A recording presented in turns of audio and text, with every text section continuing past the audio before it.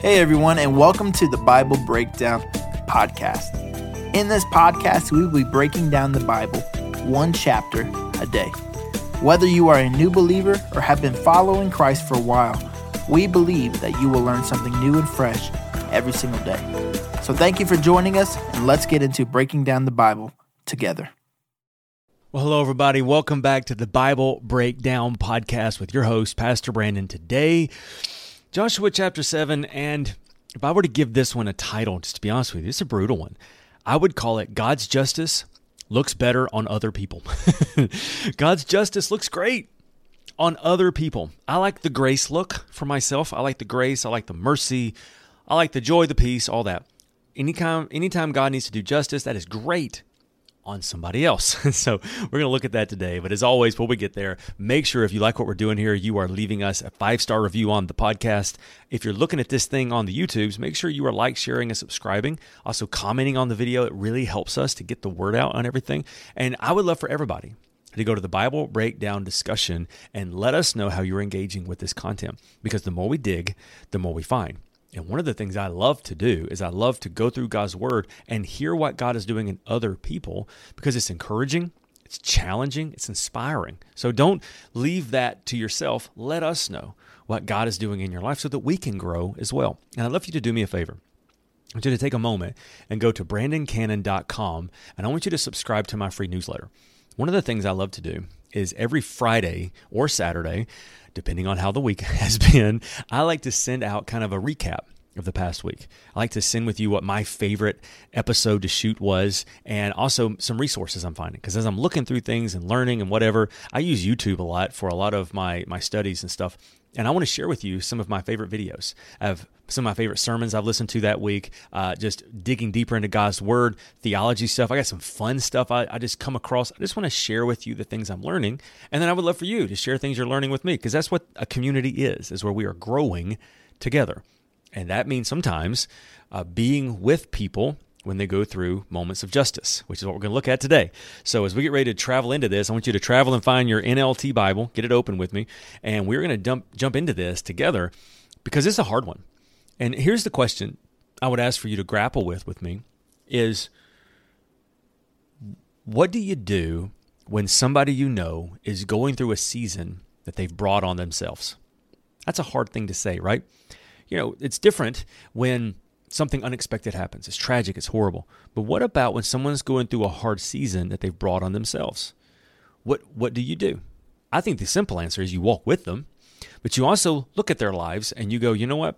I don't mean this in a judgment at all, but I want to make sure I don't fall into that same thing. So I'm going to walk with you, but I'm also going to see what got you here so I don't do that too. Because that's how we learn, is we learn from one another. What we're going to see today is AI, a place, beats Israel. And this has got to be devastating to Israel because they're doing well, they're doing what God's called them to do. Then all of a sudden something bad happens. And they get to looking around, and there's a guy named Achan who has done something he shouldn't have. And because of that, the entire nation has to pay the price. And so justice comes to AI and his family. And it's brutal and it's devastating, but that's what sin does. You know, sin is where anytime you miss the mark of God's holiness. And so when we sin, there's forgiveness, but there's also justice that's involved. Now, the good thing is the grace of God is so infinitely just, and that there are so many great things that happen. But Achan is an example of what happens sometimes in the justice of God. So we're going to read this. We're going to mourn with the nation of Israel and mourn with his family, but also see what we can learn from the idea as God's justice looks good when it's on others. So let's read this together. Joshua chapter 7, verse 1 says this, "But Israel violated the instruction about the things set apart for the Lord. A man named Achan had stolen some of these dedicated things. So the Lord was very angry with the Israelites. Achan was the son of Carmi, a descendant of Zimri, son of Zerah of the tribe of Judah. Joshua had sent some of the men from Jericho to spy out the town of Ai, east of Bethel near Bethaven. When they returned, they told Joshua, there is no need for all of us to go up there. It won't take more than 2,000 or 3,000 men to attack Ai. Since there are so few of them, don't make all of our people struggle to go up there. So Approximately 3,000 soldiers, 3,000 warriors were sent, but they were soundly defeated. The men of Ai chased the Israelites from the town gate as far as the quarries, and they killed about 36 who were retreating down the slope. The Israelites were paralyzed with fear that at this turn of events, that their courage melted away. Joshua and the elders of Israel tore their clothes in dismay.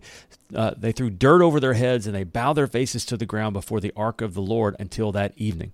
Then Joshua cried out, "O sovereign Lord, why did you bring us across the Jordan River if you're going to let the Amorites kill us? If only we had been content to stay on the other side.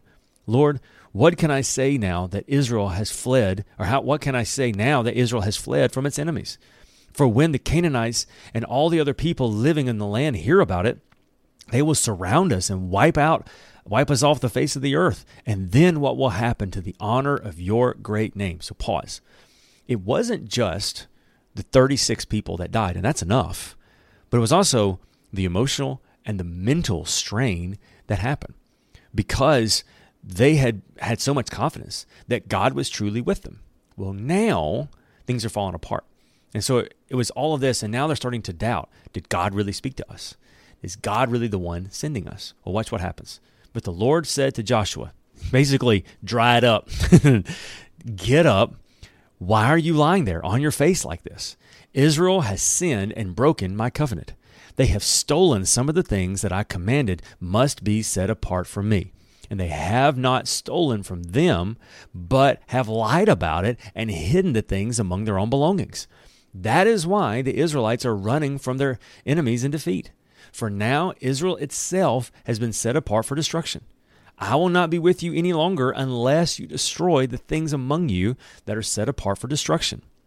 Get up, command the people to purify themselves in preparation for tomorrow. For this is what the Lord, the God of Israel, says. Hidden among you, O Israel, are the things set apart for the Lord. You will never defeat your enemies until you remove these things from among you. In the morning, you must present yourselves by tribes. Then the Lord will point out the tribe of the guilty man. Then the tribe must come forward in its clans, and the Lord will point out the guilty clan. The clan will come forward, and the Lord will point out the guilty family. Finally, each member of that guilty family must come forward one by one.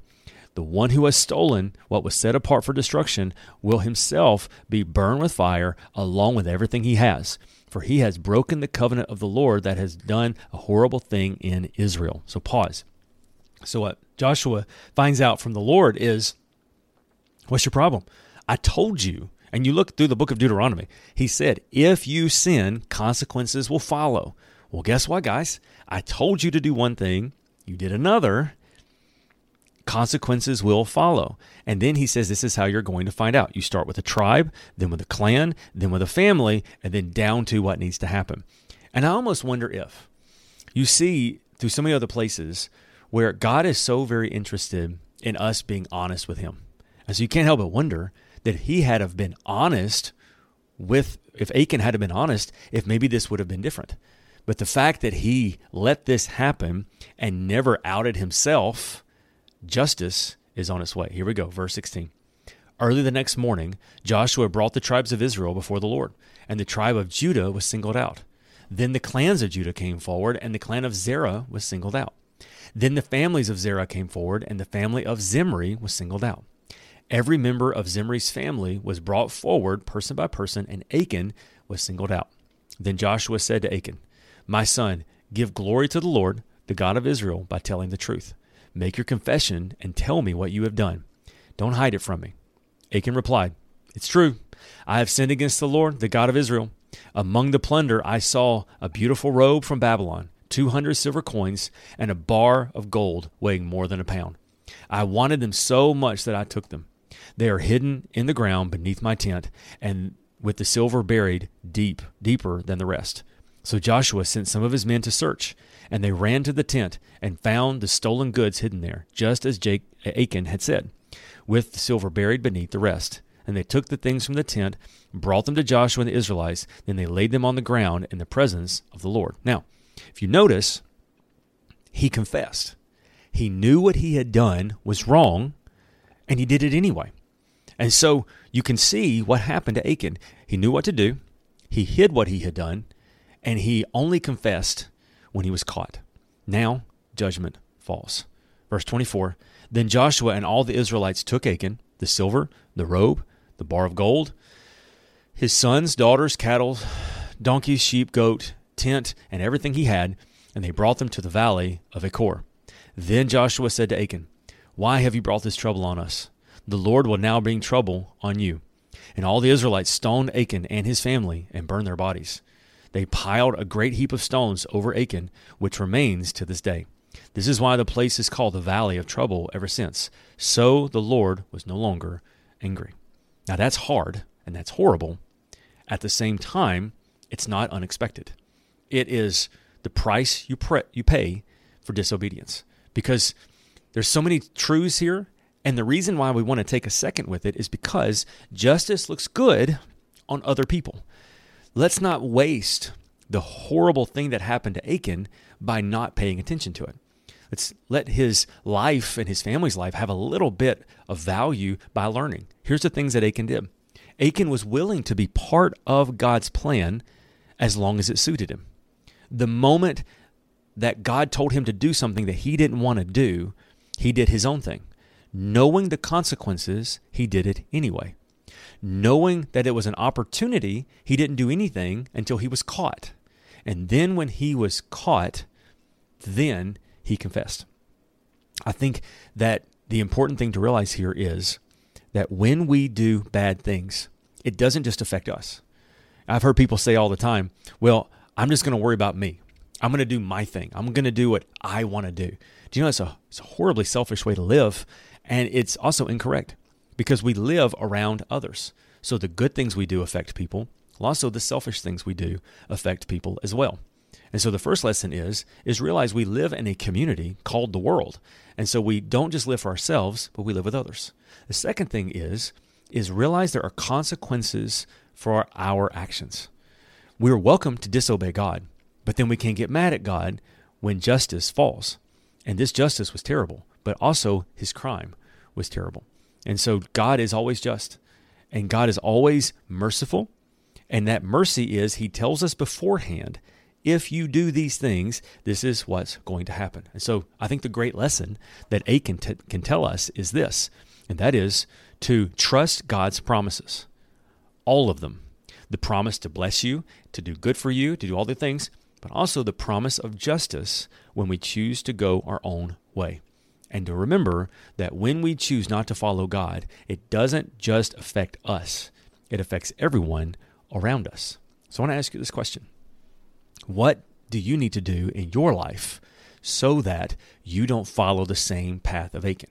Maybe it's just to put the reminder that before you decide to do anything else, you're just going to choose not to go there.